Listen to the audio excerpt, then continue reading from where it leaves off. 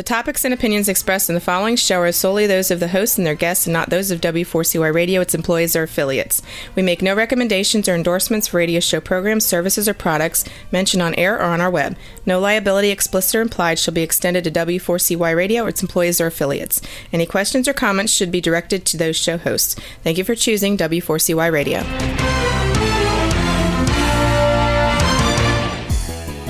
Welcome back, everyone, to the Geeks, Geezers, and Googlization Show, the home of Googlization Nation, where we talk with HR and business thought leaders about the crazy shift going on in the world of business, technology, and HR. Here's your host, Ira Wolf, and co-host Keith Campagna. Hey, welcome back, everyone, to the Geeks, Geezers, and Googlization Show, and thank you for being part of Googlization Nation. We continue to hope everyone's doing well, all your teams, your families, everybody's safe, staying healthy, doing your social distancing so we can get past this pandemic. Yesterday was rather interesting. We had another crisis come through the East Coast, so Keith and I were in the outside of a hurricane. And we were both bailing water out of our basements, or I won't say bailing water, but we were shop vacuuming all day long and making sure things worked. And I was just sharing before we went on the show with Keith. I was putting my millennial hat on, but I still have a baby boomer body, which is showing its wear and tear and pains and aches today. But yesterday, you talk about when the shift hits your plan. As soon as we went on the air with a webinar yesterday, I had John Sinet, which I encourage everybody to go up and listen to it. We were talking about future employees, future work, future leadership. We had so much cool engagement and everything, but in the middle of that, there was water coming up to my door in my office in my basement. My wife's frantic, couldn't get the window open to get the sump pump going. So doing a lot of multitasking at that point, but it came off flawlessly. So there's, again, just one more thing that we needed to do. So we haven't had the locust yet. But or the aliens. I think aliens are on the way. Yeah, I don't know, but we do have the Cicadians, 17 years. So it's like, what else is going to happen? And that sort of fits into, we had this conversation yesterday because, Keith, you'll remember about a year ago, maybe a little bit more than a year ago now, we had Daniel Levine from Wikitrend on, and he told, he brought up Future Shock, which I wrote a little bit. I had a quote in my book about Future Shock. And most of you, I don't even think you were born yet when it came out, because it's 50 years ago this year, Future Shock. The book came out by Alvin Toffler. And they talked about what Future Shock was a disease that would be all inflicted with because of too much change in too short a period of time. And it would leave us overwhelmed, disconnected, and suffering from shattering stress and disorientation. That sounds like today. It sounds like it sounds like 2020, and he was talking more about it from a technological standpoint, and so are we. And part of what we're talking about is the pandemic just accelerated the change that was already going to happen. And you were there when I did Workforce 2030 back in September, almost a year ago. Boy, is that odd? 12 months ago. I said, whatever you think is going to happen by 2050 will happen by 2030. Whatever you think is going to happen by 2030 will happen by 2025. And, what we were talking about yesterday is it happened in 2020. So none of the things that's happening now, other than quarantining and a few other things, has really affected is really surprising to you and me who tend to follow this, and especially me, but it just happened a lot quicker. Again, the reason I'm bringing that up is you don't have to read the old version of Future Shock, but there's that new Daniel told us last year. He was contributing an essay to a new book called Aftershock, and Aftershock's out. It's out now. And there's about 40 or 50 different futurists that participated, and they each wrote an essay. And, so they're fairly short. They're like short stories of what their views of what the future was going to be. And John had contributed, but also Daniel did, and a few other names you might recommend. So it's on Kindle. It's on. It's also a hardback. The hardback's a bit pricey, but it is on Kindle for those who want it. I started to read it the other day. I actually wanted to see what John wrote, and it's quite good. So that'll be my busy reading and all my free time for the next. All my free time. That's what I'll be doing. So, Keith, other than shop vacuuming yesterday, what's going on in your world? It's interesting, Ira. Laura, you might not know this about me, but the audience certainly, I hope, has picked up on this. I don't watch the news. I haven't watched the news since 2011. I don't know if I'm happy or embarrassed to say this, but I literally had a friend of mine say, "No, dude, there are riots everywhere." Like, I simply, it's out of my life. And I didn't even realize there was rain coming until I looked out of my window yesterday, and I'm like, boy, it's raining hard. I wonder if it's getting in the basement. And sure enough, which funny enough, Ira, Lori, when COVID first hit, we were very, it was weird how our guest list lined up, because we had a ton of mindset leaders and thought leaders about how to develop a culture, how to develop a leadership mindset. And I literally reflected to the idea of, wow, I'm not really freaking out. I guess I've learned how to calm my mind when things go sideways, because like you, Ira, I had a whole day full of things and I simply couldn't do them. I just had to start doing them, like, reschedule. And then, it's interesting to me to think of what you just brought up about how stress is going to play such a role with all of the future shock, or let's call it present tense shock, because we talk all the time about how people simply aren't prepared or trained or taught how to manage stress. And here we're witnessing just blow after blow after blow. And I'm excited to have Lori on, because I know Lori sits at the front edge of this as well. Really trying to invigorate HR organizations and business leaders so that they can align. And maybe now might be a good time. I hate to steal your introduction here, Ira, but you go for it. Maybe Lori can come in and share a little bit with us about what she's seeing in terms of the way people are bouncing back, or maybe not bouncing back from all the crazy stress going on. So, Lori, how's that for an intro, and welcome to the show? Yeah. Well, thanks, guys. It's really my honor to be here. And, we had the hurricane come through in North Carolina, where I'm based, in the middle of the night. And I expected trees to be down because it rained really hard, but my area fared very well. So I'm really grateful, because that's the one thing that's happened in 2020 that hasn't turned my life upside down. So I'm sorry for the water in your basement, but we did just okay, and I'm feeling pretty good about that. Yeah, it's great. Hey, so just to go back a second, by the way, because we didn't do the formal introduction, but by the way, our guest today is Laurie Ruettimann. We'll get that information out later, and it'll certainly be on our website and the podcast. And I'm going to do a really, really short bio from LinkedIn, which is she's a writer, speaker, podcaster, badass, and soon to be author. So I got a book coming out. And that's what we're going to talk about. We're going to talk about betting on you. And again, this is a time for reflection. People are struggling. They're stressed out. They're figuring out what they want to do, whether they're going to go back to work, whether they're going to have a job, what that career is going to look like. Some people have already pursued that. Some people haven't. And, we'll kind of lead in with one of your taglines that's out there is your work is not your worth. And we've all heard that. And I think for years, especially baby boomers, and I can certainly, I haven't struggled with that. I probably defied that because when I left, you don't know this about me, Lori, unless you did some real bio.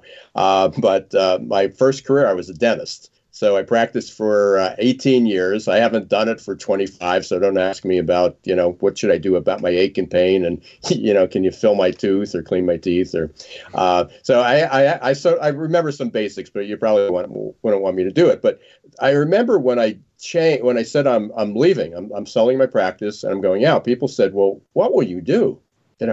What can you do? You're a dentist." And I said, no, I just happen to have a business that just happened to be in dentistry. And I was probably a marketing, like now, I'm probably a marketing company that just happens to be in HR. But it was just odd that people, at least in the baby boomer generation, and maybe Gen X to some degree, their worth is tied up to their job title. And it's so not true. So that's where you're doing a lot of work, and your new book is betting on you. Right? Thank you. Yeah. Well, I have to tell you, I'm 45 years old and I've never had a cavity. So I'm doing something right. Congratulations. I'm going to now knock on wood. I don't want to jinx myself, but I'm feeling pretty good about that. But I appreciate your intro and your story about dentistry, because I don't think it's a generational thing. I think there's so many of us in this country who struggle between individual identity and a collective moniker, a way to describe ourselves to the group. And instead of really having a human statement about who we are and what we believe in, we shortcut all of that by saying, I'm a dentist, or I work in human resources, or I'm a chemical engineer. And I think we do that because we're in information overload. I think our society, the American society, is certainly built on how do you contribute? That's how you're identified. So that generally comes from work. But I think all of that has led us to where we are today, which is collectively, we are a society that's overburdened, exhausted, disconnected, and operating in a dehumanized way. And so I feel like it's my responsibility to encourage people to do their life's work, to do the best work, but also to remember that what elevates you personally elevates you professionally. And you cannot be a good dentist if you're not a good human being. You can't be a good HR professional if you're not a good parent, or you don't feel love, or you can't give love. And I've just seen enough examples in my life working in the world of human resources to realize that people are truly disconnected, and that's where I want to help. All right, now you know why I've been trying to get Lori on the show for about a year. It's, you know, I myself jumped into the entrepreneur, I'll use air quotes here, thought leader, kind of wannabe role a little over a year ago, Lori, and it was, I instantly, you know, you do the social media, and I don't know if I met you at a conference or not, but I definitely saw similarities with the messaging that we both were doing. And that is, you know, personally, I see a massive opportunity for happiness. And it starts with self-appreciation, self-love, self-patience, and all that good stuff. But it's amazing to me to see the movement. You know, that was one of my personal goal is to help move push the movement forward. And the movement is personal liberation, because when you can get out of stress, you can get into compassion, empathy, and that's how organizations are run. That's how families are run. So it's pretty wild to think that, you know, I know you're doing it. I know I'm seeing you out there doing it. It just, you wonder if COVID and everything else that's coming along with it, you think it's going to be a stepping stone towards that kind of liberation, or you feel maybe it's going to be a stumbling block, or maybe a little bit of both? What do you see? What do you think? Well, it's a really great question. I think COVID definitely presents an opportunity for everybody to look inward and to first and foremost understand who they are and what they believe in. I do this exercise with people who are really unhappy at work, and I ask them to channel their inner Oprah Winfrey and write down what they know to be true. So for me, I know that people are inherently good. I know that a job worth doing is a job worth doing well. I know that for me, dark chocolate cures a lot of problems. So if I know who I am, if I know my truths, I know what I believe in, especially around the idea that people are inherently good, that informs how I can go out into the world. But part of the problem pre-COVID is that we were all tied up in this consumer-driven economy where even at the lower ends of our economy, we had to keep up. We had to keep up with mobile phones. We had to keep up with social media. We had to keep up with making sure we looked and acted and affected a certain way. And that drove us to greater attachment to our jobs. And so we were on this weird chicken and egg cycle. And I think COVID really presents an opportunity to opt out, at least for a moment, reconnect with what we know to be true, and then apply that to all the things in our lives. If we know that we value our family above anything else, are we really ever going to go back to the way it was? I don't know. Only you can answer that question for yourself. Mm. But I feel like especially here in America, we have this opportunity to really reconnect with our American principles of individuality, because we have been pushing for so long in this weird economic cycle where we go to work and we support these American companies, and yet we're under these Marxist terms, like we're working for culture and we're working for the movement within our organization. And I really believe that happiness comes from individual accountability, self-leadership. That's what made this country great. And I think that's what could really pull us out of this virus that's called COVID and the economic virus that we're facing today. That's interesting that you say that, because, again, we had this conversation yesterday with John Sinet. I encourage both of you, if you probably didn't have an opportunity to see it, to go listen to it. Because he's talking a lot about these things. And again, everybody was so excited that he was on. He's got a great accent, too. By the way, I found this out earlier. He went to the same high school, but like a decade earlier or two decades earlier than Trevor Noah. So he's from Cape Town. So that was, okay. I said, oh, now I know why you're famous, right? Yeah. But you talk about, and I've heard you say that you just said this, and I listened to a few of your podcasts. You talk about a job worth doing is a job worth doing well. And that is definitely a baby boomer or even a veterans traditionalist. My parents or my grandparents kind of version of the world. That was their motto. A job worth doing is a job worth doing well. So it's odd. I mean, that I'm hearing it from you. Well, wait. I want to interrupt, because that's not just your parents' Oldsmobile, right? I mean, that is an American ideal that we have strayed away from in the global economy. We've been told that we can have faster, cheaper things, and we can blow through things, and we can hack away at productivity. And a job isn't necessarily just a job like working at McDonald's or working in a corporation. A job is the job of your life. It's being kind to other people. It's being compassionate. It's being an active listener. So I think in everything that we do, if we view it as a job, if we're going to make an effort, we might as well do it well. Otherwise, don't do it at all. I think that's very American, and I'm really trying to push that hard.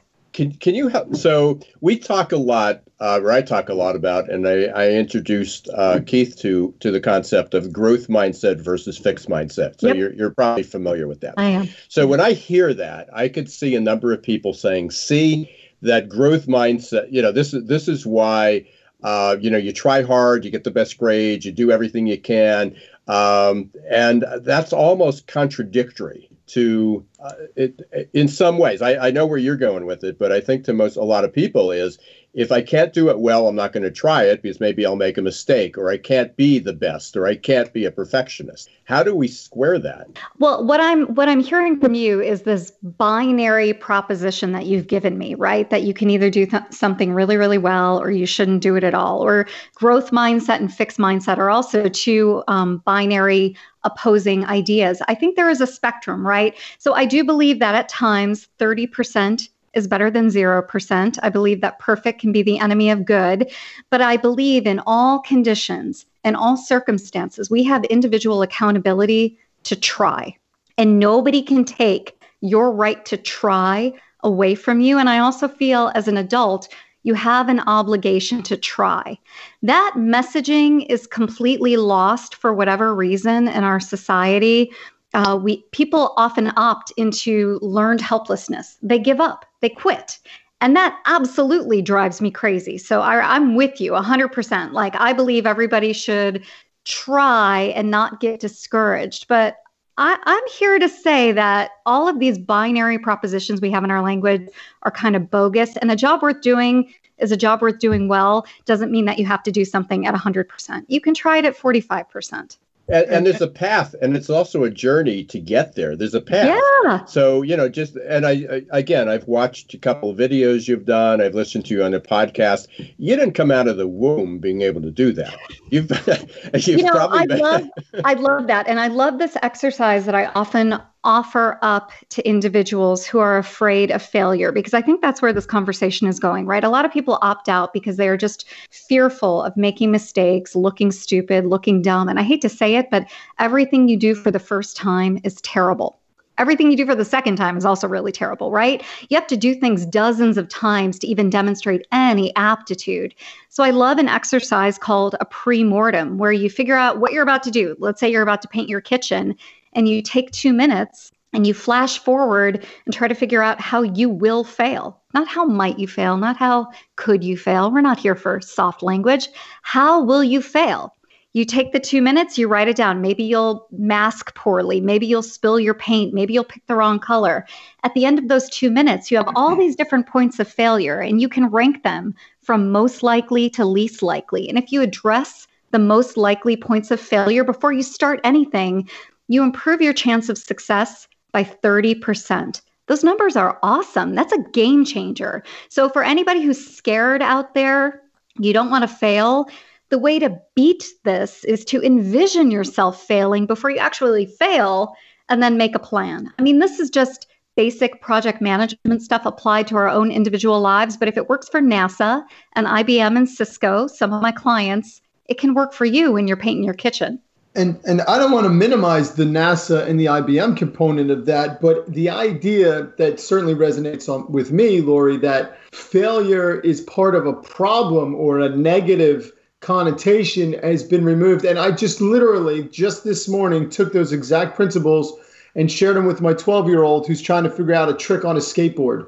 It really was as simple as, remember, you have to figure this out before you get good. And before you get good, you're going to be okay. And then after that, you're going to be great and you won't even think about doing it. It makes me wonder where adults, and we'll even call in the personal, but I want to bring it maybe back into the professional setting, where they lose this sense of adventure or self-development fear is a funny thing. We don't necessarily have to spend most of our time today talking about that, but you wonder where people start kind of coming back to their inner youth, where they have more fun than fear. Yeah. And they realize that you have to get a couple bumps and scrapes so that you can learn where to duck and not fall as you move forward, right? Because as we all know, life moves by pretty quick. It's getting faster and faster. Super good question. You both ask these tremendously insightful questions, so I appreciate that.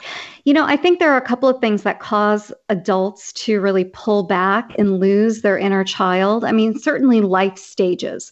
When you're building your own nest egg, when you're raising children, there's a lot of fear in those early years and mid-years of adulthood. But I also think that we live in a society where more and more of us have taken on consumer debt for whatever reason, good or bad, student loans, home loans, credit card debt. And there's one thing I've learned through my 25 years in HR is that you cannot take a risk if you have a large amount of debt. It's just impossible. You cannot finance your dreams on an American Express credit card. And if you have debt from that Amex card, you cannot move forward in your life. So for me, when I work with clients, individuals who are afraid to take a risk, we go right to money because oftentimes they're afraid of going homeless, jeopardizing their nest egg, or incurring more debt, or they can't pay off their student loans and they feel like I have to make a choice between this terrible job and meeting my obligation to SoFi or Sally Mae. I think really rethinking debt and using a trick that I learned from one of my mentors, which is paying me first, really viewing myself like a corporation and making sure my balance sheet is healthy. That's what gave me the freedom to start to say, all right, I know where my finances are. I'm working on a plan. And because I have this plan in place, I can then move forward. But I really think with the rise of consumer debt, the rise of mortgages, the rise of student loan debt, we have lost our ability to be entrepreneurial, to take a risk, even just to dream a little bit about ourselves and taking classes and pursuing our own individual learning. It's definitely hard when you've got a lot of debt to Citibank. And there's certainly going to be a lot of people thinking about that right now, especially with post-pandemic, whatever's going to happen with this, the unemployment benefits, their jobs and everything going forward. But we're going to take a short break here. But when I come back, I want to continue this conversation because I've got a question about what we were just talking about. So we want to thank Lori Rudiman for being our guest today. We're having a great conversation. This is fun. You're listening to the Geeks, Geezers, and Googlization show. I'm here with Keith Campagna again, my co-host. We're going to hear from our sponsors, Zor.ai and Success Performance Solutions. So stay right where you are. We'll be right back.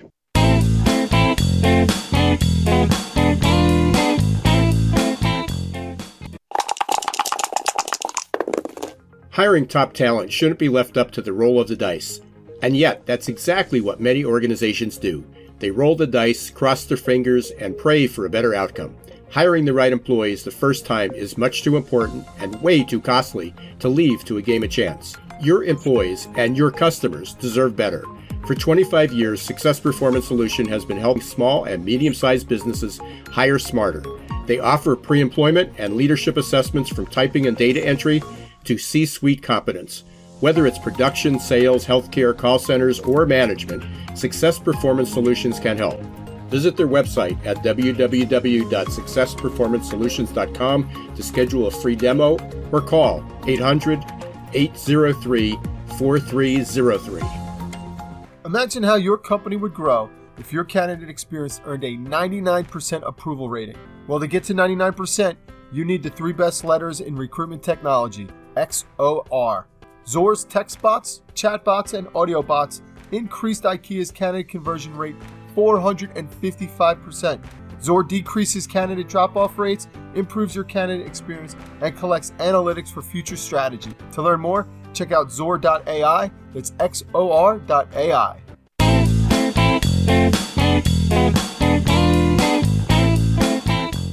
Hey, welcome back, everyone, to the Geeks, Geezers, and Googlization Show. I'm your host, Ira Wolf. I'm here with Keith Compagna, and our guest today is Lori Rudiman, and we were talking about your work is not your worth, and how you need to bet on yourself and some of the challenges, and about not necessarily fixed mindset, but how life's a journey and you need to take mistakes, and why Keith's son needs to practice and learn how to become better at skateboarding and fall down. Hopefully he doesn't break anything. We'll see. But that's part of that process there. So right before we went on, I'm going to go on a little bit of a plug here. This is a continuation of a topic. Keith, you remember Diane Hamilton? We were talking about the Curiosity Code. Well, she's my guest. Dr. Diane Hamilton. Yes, she is my guest next week on another one of the podcasts. So she's the following one to John Sinet. And we're going to be talking about cracking the Curiosity Code, which is her book. She's working on a new thing about perception, why our perception gets narrowed, why we become so laser focused. But Lori, when you were talking before, we talk about fears. We talk, what holds people back? Why do we lose that? And her focus is on curiosity, because we're all innately curious. We don't lose that. We just bury it. And the 4 things that she came up with, and this is what I want to get her insight next week, is one is fear of making a mistake. That's how we jumped into that one. The other is assumptions. The assumption is that, I'm not a natural leader, or you either got it or you don't. You're a salesperson or you're not. Or, they came from a wealthy family. That's why they have all these things. So they came from a poor family and they had to work hard. So people make assumptions, even we're dealing a lot with DEI now, the diversity, equity, and inclusion. So it's like, no wonder they got that scholarship. They're a minority. So people make these assumptions. The 4 factors we're going to be talking about during that process is fear, assumptions, technology has made us stupid. It either makes us really smart because we keep exploring and go, wow, I didn't know it can do that. What else can it do? Or you become really dumb because you rely on it all the time and you can click a button. And then the other is environment, which gets to basically why do parents crush it? Quit asking so many stupid questions. Don't take that course because you're going to look, other things. And this fits in today's conversation. You need to sustain that 4.0.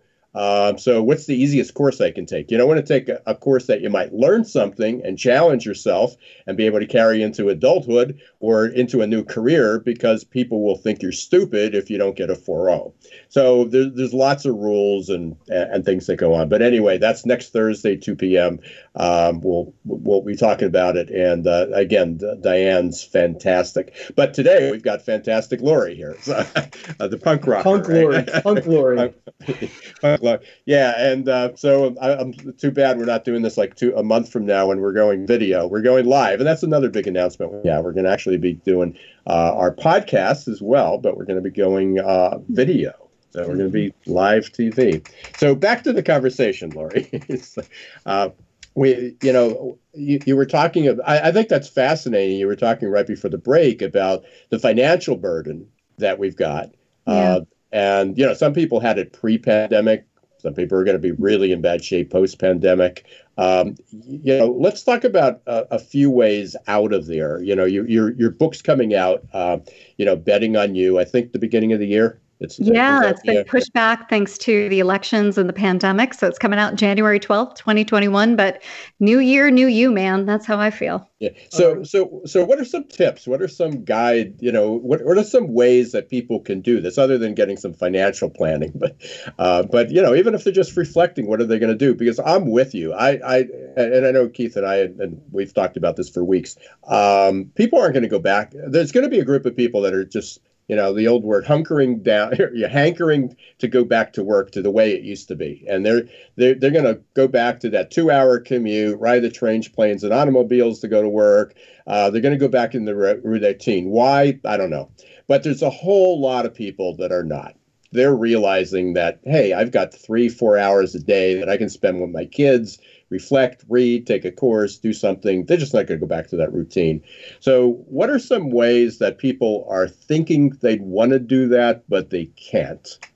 Well, it's hard to be in other people's heads, but I think all of us have an opportunity to look around and say what got us here to this moment isn't going to get us there, to happiness, to social justice, to a better world, a safer world, a cleaner world. And so in the book, I really explore 4 ways that people can regain control of their careers and put themselves first by learning how to take better risks. And so, to your earlier point in the conversation, we talked a little bit about well-being, but in the book, I really try to drive home the difference between well-being and self-care.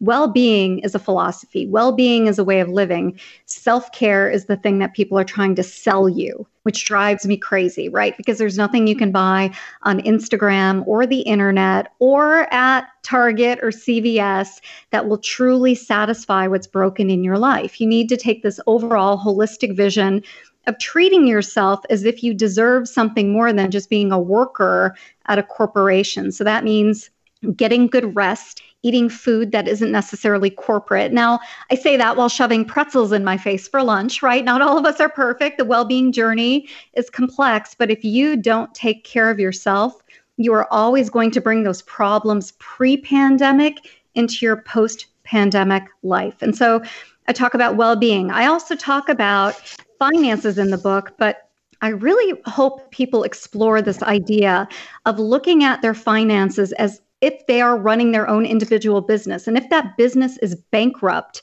to really rethink some of the options that are out there. In the last recession, we had all of this negativity around people who filed bankruptcy. And it turns out what drives bankruptcy in America are medical bills.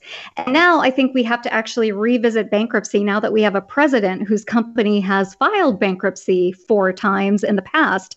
I think we really need to start unraveling and unpacking some of the shame around debt. And so I talk about that in my book. The third out of the 4th pillar is learning. I think in order to live a better life going forward, we need to double down on being curious, to your earlier point, because if you're not learning, you're not growing. If you're not growing, you're dying. And then the 4th thing I try to teach in the book is this idea of risk taking, whether it's the pre-mortem or really understanding your tolerance for risk, what your risk tolerance profile is. If you understand who you are and your propensity to make mistakes, you can make different and more interesting mistakes going forward. So those are the 4 ways that I think my book really tries to help people really rethink work and honestly just rethink the way they're living. Yeah, and it's interesting, I'm talking to, once again, Ira, I'm talking to 2 people that are doing what I want to be doing, that is writing a book. And it blows my mind to think that it's really as simple as picking up a book and reading it. And maybe you're not a reader all the time. Maybe you're somebody who feels like they're uncomfortable enough with the way their world is that they're going to just make a quick change, and maybe they buy your book, right? And then they don't finish it. I think there's an interesting gap between the thing that keeps people from doing something different and the fear of having to complete it or go the whole way. Like you mentioned that you're eating pretzels during lunch, and I'm sure you have a relatively healthy lifestyle. But the truth of the matter is and I'm no doctor, nor do I pretend to be one, but there's probably nothing wrong with having pretzels for lunch every once in a while. And if you can come to terms with the fact that most of the stuff people think is a barrier to entry or prevents them from doing something that makes them feel better about themselves and make better mistakes going forward, 99% of it is myth. Even bankruptcy is just a way to move money energy through, and maybe on a corporate level or a personal level. But at the end of the day, nobody gets sent to the gas chamber because they didn't do finances well. Right. I love where you're going with this, because I think you're right. There is this desire that people have to change and an inability to move forward and actually execute on it. And the one thing that I've learned in my life and that I communicate in the book is that I think successful people have this propensity to ask why all the time. So they're curious, to Ira's earlier point. Why am I eating pretzels only for lunch? Well, because I made some interesting choices about my schedule today so that I could be on this podcast, right? So I know why I'm doing things, and I don't really ever beat myself up for it anymore if I make a choice that is suboptimal, because overall, my lifestyle is so much healthier than it was a decade ago. So I think this natural way that many people live with shame, it is a topic that I do explore in my book. I talk about shame and imposter syndrome. But, I learned from working in corporate America, when I worked at Pfizer, for example, Pfizer never had imposter syndrome. They never beat themselves up for eating pretzels because they're a corporation without a soul. But they never said, you know what, I have childhood trauma, so we're going to give this quarter to Eli Lilly. We don't deserve it. Heck no. They said, you know what, we're facing a challenge. We're going to reinvest in the organization. We're going to spend more money. We're going to go into debt in the short term to be better off in the long term. So once I started understanding how these successful corporate entities work by prioritizing their well-being, by prioritizing their viability, it really opened my eyes in terms of what I was doing and the difference it would make if I just followed their lead a little bit more. So there's something to this show that I try to do as much as possible, and I'm going to give it a shot right now. If you haven't noticed in my questions, I feel like we have an opportunity to help people move past inertia. And in doing that, it's sharing the story, right? And, for me, I was divorced 4 years, over 4 years. And then 15 months ago, I got laid off. And it's very well documented if you want to listen to 2 years of the Geeks, Geezers, and Googlization show. But what is it? Is there any advice or a shared experience you can offer where somebody who might not be, have a podcast or have a Twitter handle or writing a book, is there something that you've seen or done that, Laura, you might be able to share to somebody out there that's listening and maybe give them a sense of connectivity to moving forward? Yeah. This whole journey for me started at a night in an airport. It was like Kansas City or somewhere in the middle of the country. And I was eating Starburst and drinking Pepsi for dinner because I was between gates trying to catch a flight. It's like the business traveler's terrible dinner choices, right? Yeah. Went to the Hudson's, I got some candy, got a pop because I wanted to stay up, for my flight. And I just had this moment where I was like, what am I doing? I physically felt terrible. Emotionally, I hated what I was doing and really did not like my life, even though my life was so much better than the people in my family. I had achieved so much compared to the other individuals, and yet it was just lost on me. And I looked around and I said, okay, if I cannot do this another day, what are the things I need to do in order to live a happier life? And I just started making a list. And on there were things like, I need to get more than 4 hours of sleep. I need to move my ass in more than just an airport or from my chair out to my car to drive home. I need to see people I love on a regular basis. So I started making this list of things that I wanted to do, things that were important to me. And from there, I thought, oh my God, how am I going to do this? How am I going to get there? And I started talking to people who actually lived the life that I wanted to live. I tell a story in my book about a man I worked with who never seemed angry about anything, even though he was working with executives all the time. And I asked him, what's the secret to your success? And he told me, I'm a slacker. He gives about 80%, but his 80% is someone else's 100%. Right. Like I just started being curious and stalking the people who were living the life I wanted. And from there, I pieced it together and made it my own. So I don't know if that's helpful, but brick by brick, step by step, I started to build something I was proud of. Absolutely. Absolutely. So anybody who wants to stalk me and ask some questions, feel free. I'm available and I'm happy to answer questions about how to be a little bit happier, even when you have a crappy corporate job.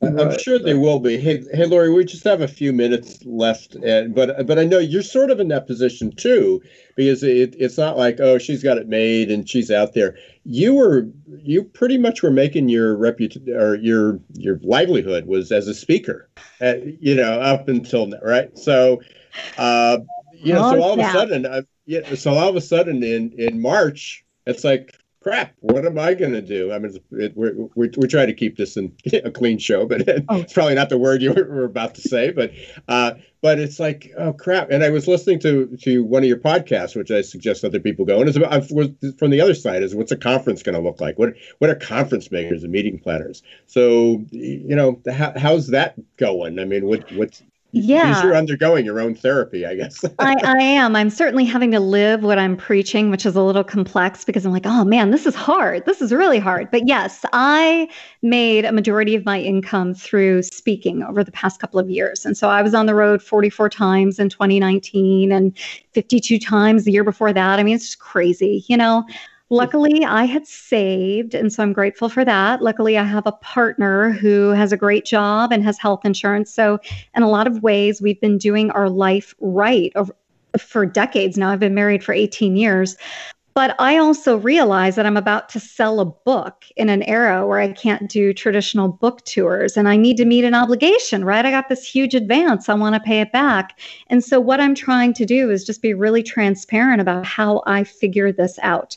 So there was a real push to virtual a couple of months ago, like everybody wanted to do virtual keynotes. And I said no, because I don't think the quality is there. And so I passed on that, and it turns out I'm right. I mean, these virtual events are not all that stellar just yet. So we're all figuring it out together, but I can guarantee anybody who follows this journey with me that I'll be honest about it, and I will teach what I learn, which I think is really important.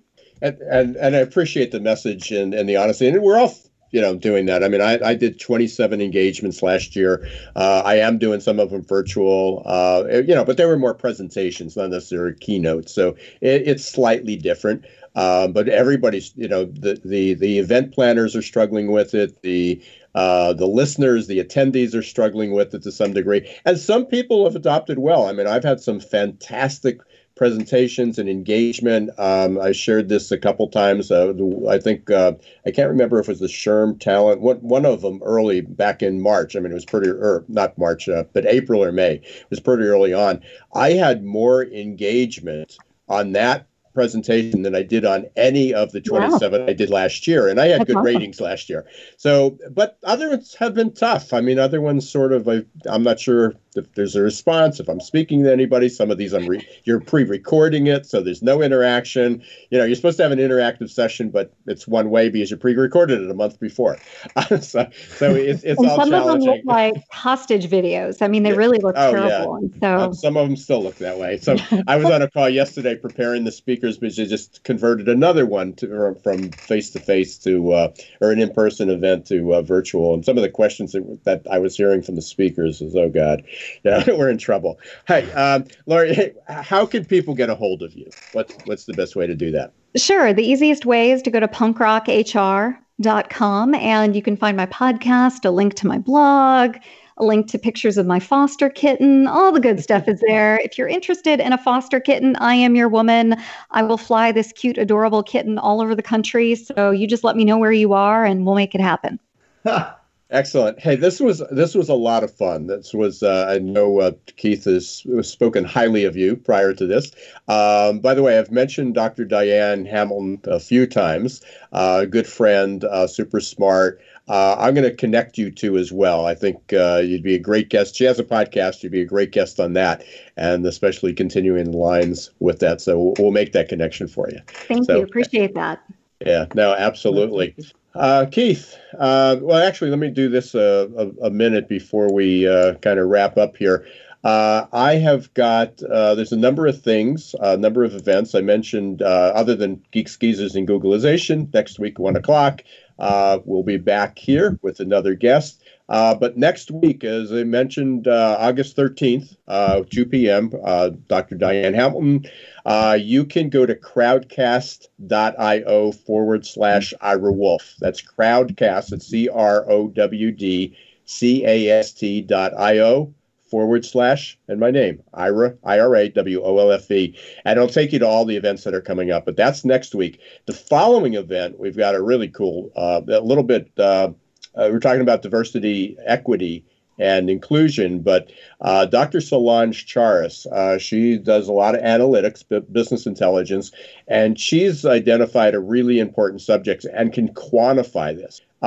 You could do all the diversity and inclusion you want. They're numbers, it's demographics, statistics, but it doesn't mean everybody has an equal opportunity. Just because you have representatives from each ethnic, race, gender, sexual orientation group, it doesn't mean that everybody's given the same opportunity to grow, advance, move up in the organization. She's able to quantify that. So I highly encourage everyone to do that. That's August 20th, 2 p.m. These are all at 2 p.m. on Thursday. So you can get to that again by Crowdcast. And then the following week, we're wrapping up our series with Dr. Ed Gordon on rebuilding workforce or the future of employability. And this is the fourth in the series. And you didn't have to attend the other ones, but they're available online as well. So I appreciate that. Keith, any final words? I am thrilled that we finally got to get you on the show, and I'm super happy and excited for you in spite of the temporary layoff in terms of corporate travel and speaking. I think that, for the listening audience and maybe people listening to the podcast after the fact, it's real. You can literally accomplish a life that you feel is worth living. You just have to give yourself a little bit more credit, and it feels so much more rewarding to me when it's coming from people that are already out there doing it. Lori hasn't held back in any capacity about how, she's gone through life, she's in her 40s, and she has zero regrets that she shared with us today. But the truth of the matter is that you can have your story retold in a different way.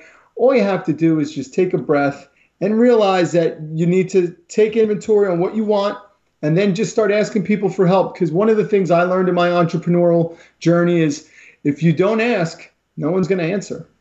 So do that more often. Appreciate that from both of you. One thing I did forget about was that we actually do have a Twitter. We have a new Twitter account, new Twitter handle for the Geeks, Geezers, and Googlization show. It's GGG_pod. GGG_pod. So go up and follow that, and you'll get all the updates pre and post show, and hopefully you'll tweet during the show, and we'll start following that as well to get some comments. Thanks again, everyone, for listening to Geeks, Geezers, and Googlization. If you'd like to join GooglizationNation.com, or you go to GooglizationNation.com. And it's free, and you'll get updates about all these webinars and seminars and everything else going on, and our guests. And we're going to be expanding that as well. We're always interested in hearing from you. If you'd like to be a guest or a sponsor, just let us know. Thanks again to Zor.ai and Success Performance Solutions for being our sponsors. And until next week, Wednesday, 1 p.m. Eastern Time, this is Ira Wolf and my co-host, Keith Campagna. Don't let the shift hit your plans.